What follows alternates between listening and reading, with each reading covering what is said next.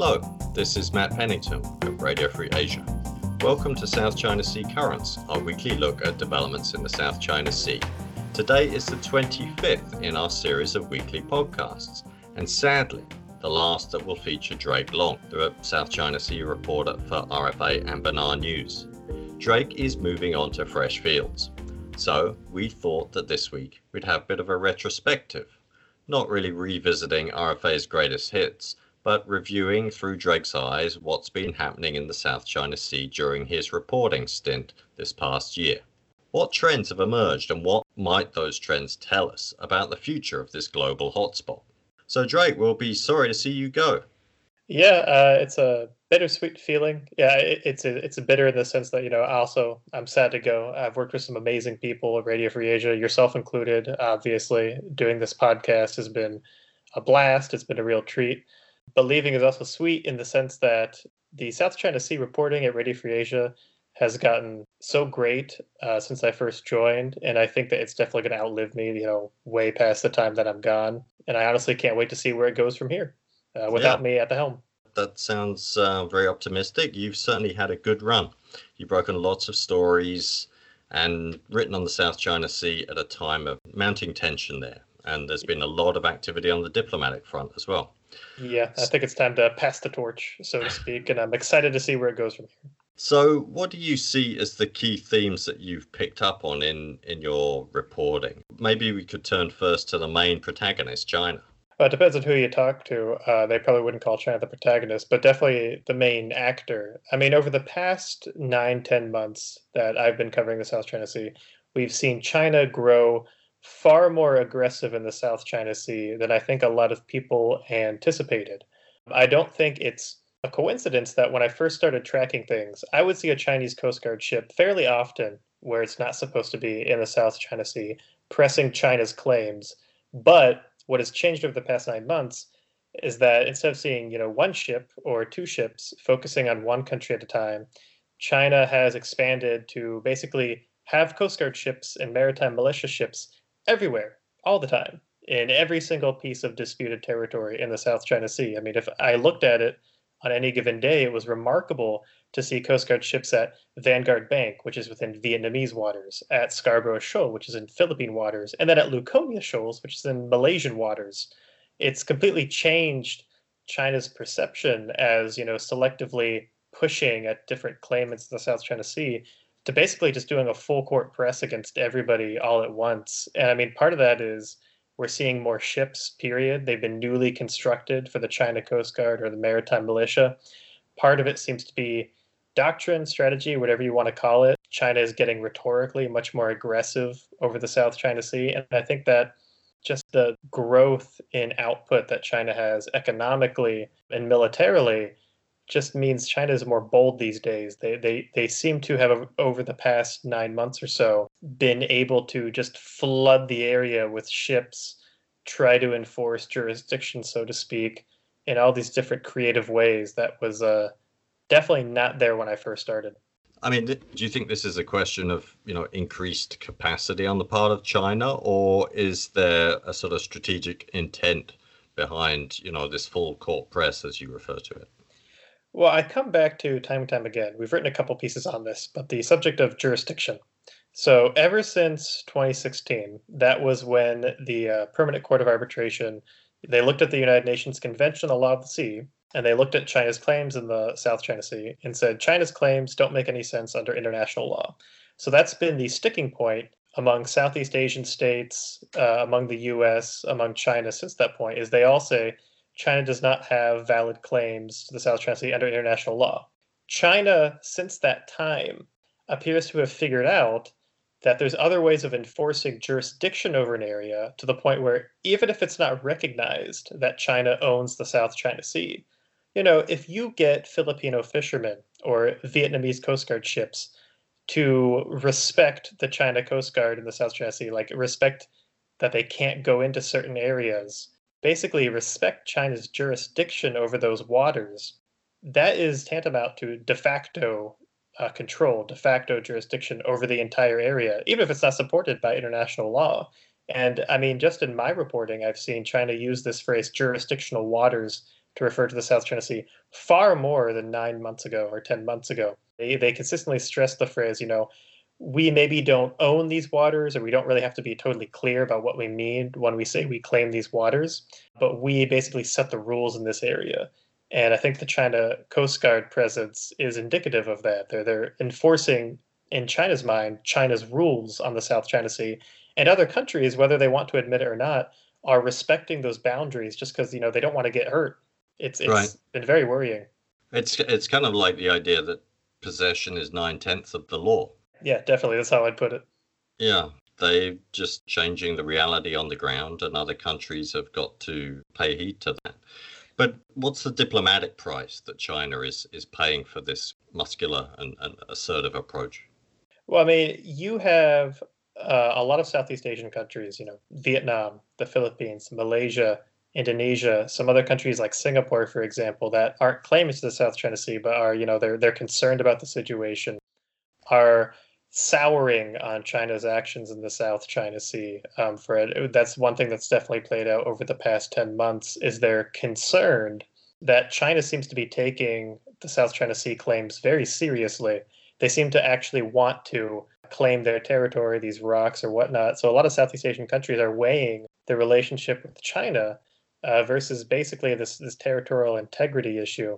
And I think that in some countries like Malaysia and Indonesia, what we've seen is that ultimately they don't really care that much about the South China Sea. Like it matters to them, but the economic relationship with China is so powerful that they just can't bring themselves to really take a firm stance on these sorts of things.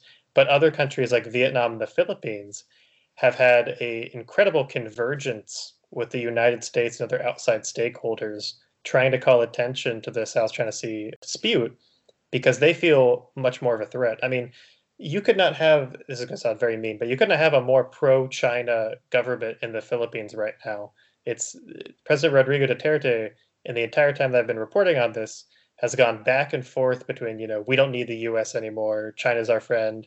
And then the South China Sea issue, time and time again, seems to pull the Philippines back to the neutral position of, well, actually, we do need the US. We do need the United States for this because China is getting very aggressive in the South China Sea. And we need commitments to ensure our territorial integrity. So I think it has made a lot of Southeast Asian countries reassess the relationship with China. I don't think they had a lot of illusions beforehand, but they now view the South China Sea as a much more risky sort of situation to get involved with. And I think it's really hurt Southeast Asian unity. And then we've seen a flurry of notes from other countries outside of the area, like India, Australia, the United States, Germany, France, the United Kingdom, and now the Netherlands. They're all weighing in on the South China Sea dispute now and very much against China's position on the matter. There's a lot of concern from outside countries that China's behavior there is threatening global trade, global issues. It's no longer local. So outside of the claimants, China has seen this massive, massive downturn in relations. And it's kind of easy to see why, because when you try to enforce jurisdiction over a waterway like this, countries outside of the area start to kind of wake up and say, that's not good for us. It's not just a matter of Southeast Asia. It's not a local issue. It's not just about rocks. It's about trade. It's about order. It's about security. It's been very interesting. Right. And I guess they can see that China is playing a very long game in the South China Sea. I think something that's been revealed in some of your reporting, not just about the comings and goings of vessels from the Coast Guard and maritime militia, but things related to the way it's building up infrastructure on islands. Yes, definitely. I mean, the other thing that we've seen over this time is that China's made these little spits of sand, these little islands in the South China Sea, livable in ways that we didn't really think was possible. We saw Woody Island get upgraded basically to prefectural status. China created 2 local government districts to cover the Paracel Islands and the Spratly Islands. They call them Shisha and Nansha, respectively. China has put marine police on its islands. We're seeing, renewable energy get set up on the smaller islets. We're seeing submarine cables get set up for communication, 5G networks, better living quarters for soldiers garrisoned there. And then in a lot of cases, you have a lot of civilians that are living on those islands now, too. I think we talked about Drummond Island in one piece. There is a working committee there from the Communist Party and they have fairly decent living standards now. You have this greening project that seems to show that China is investing a lot into scientific research to make sure that these islands can stay in the South China Sea and function as bases or settlements way into the future. I mean, a lot of people were very skeptical that these islands would amount to anything when they first got built up because people said, there'd be environmental damage or they'd get wrecked by a storm or, they're not defensible. And what we've seen is China has defied that common sense time and time again, building them up into real military bases, implanting civilians there, giving them all the infrastructure necessary to be another Chinese city, but like thousands upon thousands of miles away from their shores in the middle of the ocean that is disputed. And no other claimant in the South China Sea has been able to do that, and I don't think many people thought it would be feasible or even sane for China to attempt what they did in building up these little islands. The four big ones are Fiery Cross Reef, Woody Island, Subi Reef, and Mischief Reef. But just the littlest islands are also getting built up into something much bigger, a much more cohesive kind of whole. Right. So China's clearly plowing a lot of resources into developments in the South China Sea. You're listening to South China Sea Currents. So let's turn then to the role of the US. Now, the Trump administration has taken an increasingly tough approach toward China on the South China Sea. Maybe you can speak a little bit about your observations on that. Yeah, so the US China relationship in general over the past 10 months has not been great. It's been on a downturn for a number of reasons. Hong Kong, China's position over the self governing island of Taiwan, trade issues, which the Trump administration has been very hawkish on, and the South China Sea as well. We've seen the US update its South China Sea stance, its position on the disputes for the first time in years, to say unequivocally China does not have lawful claims within other countries' waters. They've even named individual islets and said China cannot claim those. It's not legal, aligning the U.S. with the 2016 Permanent Court of Arbitration ruling. We have seen other things like much more robust military exercise in the South China Sea that clearly agitate China in some very interesting ways. The Quad, for example, has become much more, I don't want to say operational, but there's been more of an effort to kind of shove the Quad, India, Australia, the US, and Japan, that grouping of four democracies, in China's face and say, we're working together in the South China Sea. We're doing maybe not joint patrols, but we're doing exercises nearby the area. We saw the US intervene very, very publicly in the West Capella incident in Malaysian waters, where China was trying to intimidate an oil rig there. I mean, you had the US Navy sail within less than a nautical mile of an oil rig that China was harassing, trying to send a strong signal. Ultimately, that didn't really amount to much. But the fact that the U.S. tried anything is kind of telling in itself. So you have the South China Sea as another area where the U.S.-China relationship has kind of deteriorated, and you see a much more confrontational posture by both sides. And I don't think it's a coincidence that China has started doing these military drills in the South China Sea too. For the first time, they did a military drill among the Paracel Islands and cordoned off an area of it to shipping traffic. And they've done it like 4 times since the first time. So, they've done more exercises in that area this year than they have any year in the past, which I think is a very good benchmark to kind of keep in mind as we see the US and China butt heads more and more there. Right. I mean, we've definitely seen, a shift in the past year from the US administration viewing China as an adversary rather than just as a sort of strategic competitor. To what extent do you think the change in policy in the South China Sea will endure? And to what extent is it sort of based on principle as opposed to just a reflection of a broader deterioration in ties between Washington and Beijing? I think it is a matter of principle. I do think it's going to hold. When I say hold, I mean I think that the U.S. is going to be paying a lot more attention to the South China Sea in the coming years, solely because things have gotten worse there for the claimants, and things have gotten worse there in terms of China's position on the subject, not better. The U.S. position has always been that they're worried about freedom of navigation in the South China Sea. What they mean by that is they don't want any country to enforce sole jurisdiction over such a broad area of ocean that is a key waterway for trade, because that in itself could threaten trade if there's a conflict. And I don't think that position is going away anytime soon. If anything, China has kind of confirmed everybody's worst fears by building up its military infrastructure in the area, conducting some very high profile drills, and showing different countries that while China is first and foremost concerned about keeping trade routes open for itself, these other practices like economic coercion, nationalist embargoes or whatnot that China does shows that China wants to keep those trade routes open, sometimes at other countries' expense if there's a conflict. That's the real threat. And I think that that's kind of the principle that the US is worried about. And the US is finding a much more amicable audience for that sort of attitude abroad. India and the US don't see eye to eye on a lot of things, but they see eye to eye on the South China Sea.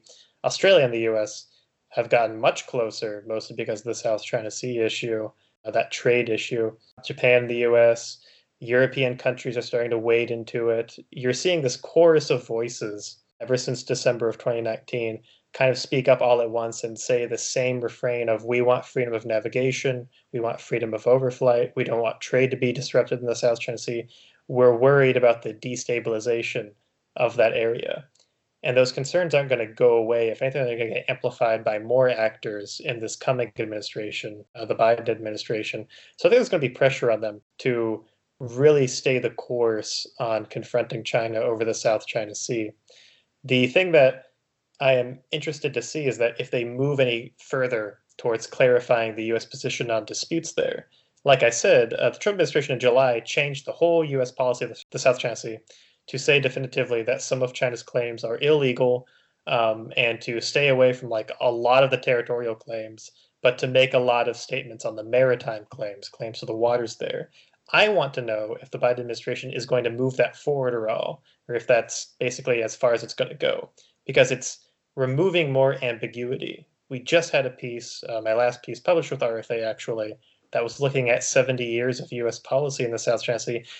That trend is for more specificity and a more firm US commitment on the South China Sea to its allies like the Philippines, to other countries like Vietnam, to concepts like freedom of navigation, overflight.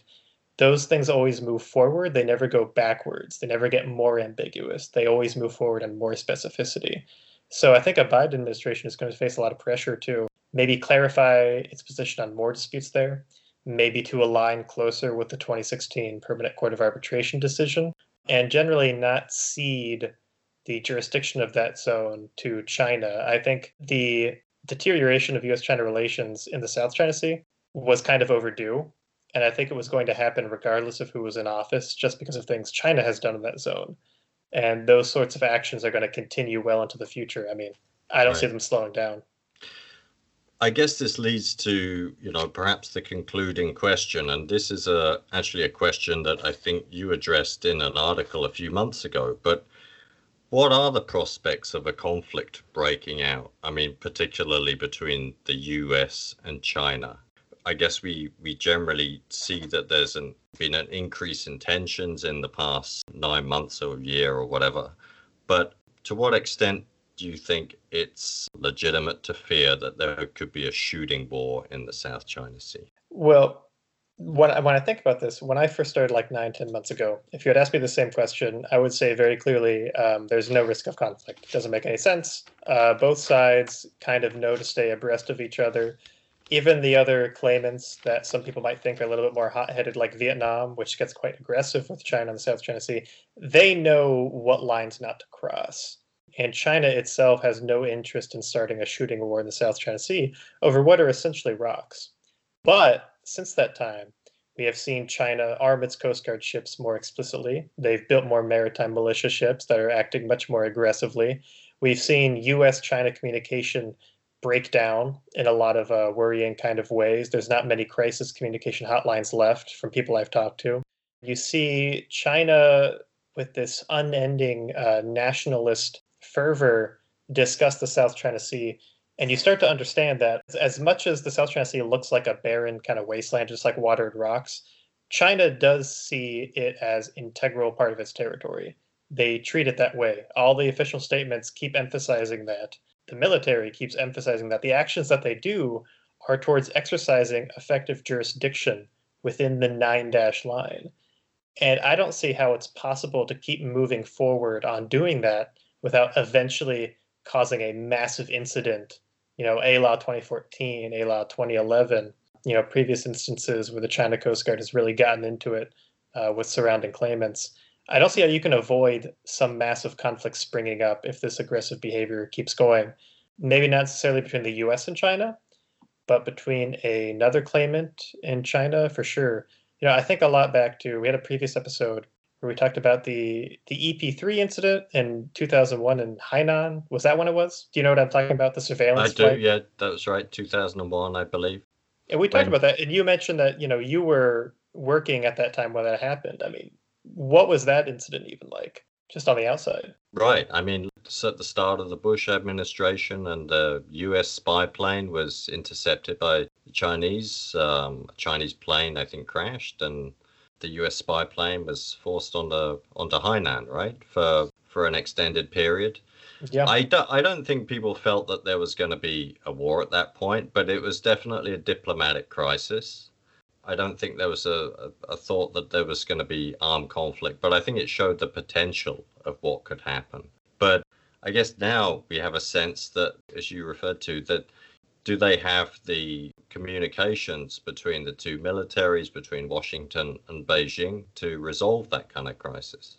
Yeah, exactly. I was thinking about it because when that incident happened, US-China relations were in a pretty good place. The US was going to get China into like the World Trade Organization, stuff like that. We were partners in a lot of aspects. There was trust there on a number of things. So the threat of that becoming a conflict or even a war was probably pretty low. But now you have far more military assets flying close to each other. You have far more ships operating very close to each other. And if an incident like that occurred again, like you're pointing out, I don't think the communication would be there. And more importantly than that, I don't think the trust is there anymore. There would be much more pressure kind of at the ground level to treat it as, maybe the opening salvo of some type of conflict or much wider incident that could suck in other claimants. And if anything, the stakes have only gotten higher with the way China presses on US allies like the Philippines, with the way that other countries like Indonesia and India are starting to get affected by the behavior in the South China Sea. So I think that the chance for conflict has gotten much higher than I am comfortable with. But that's just from, my perspective of reporting on this for the short time that I have. It's something that I wouldn't like. Keeps me up a little bit at night. And it will keep me up at night for many nights after this. But I think that it's good to, for any viewer out there, for any listener out there, just to take stock of the situation, know what's going on and kind of understand all the details of the South China Sea and figure out how some backwater, ocean with rocks and guano and all this sort of nonsense became this massive international flashpoint. Yeah, I guess we have to see if there is less confrontational turn in relations between the US and China when US administration takes office. Anyway, that brings our South China Sea Currents podcast to a close. Of course, we will return in the coming weeks. We'll begin a new series of podcasts that will focus not just on the South China Sea, but events across Southeast Asia, as covered by Radio Free Asia. In the meantime, you can revisit past editions of South China Sea Currents on Spotify or iTunes and on the websites of RFA and BenarNews. That's rfa.org and benarnews.org.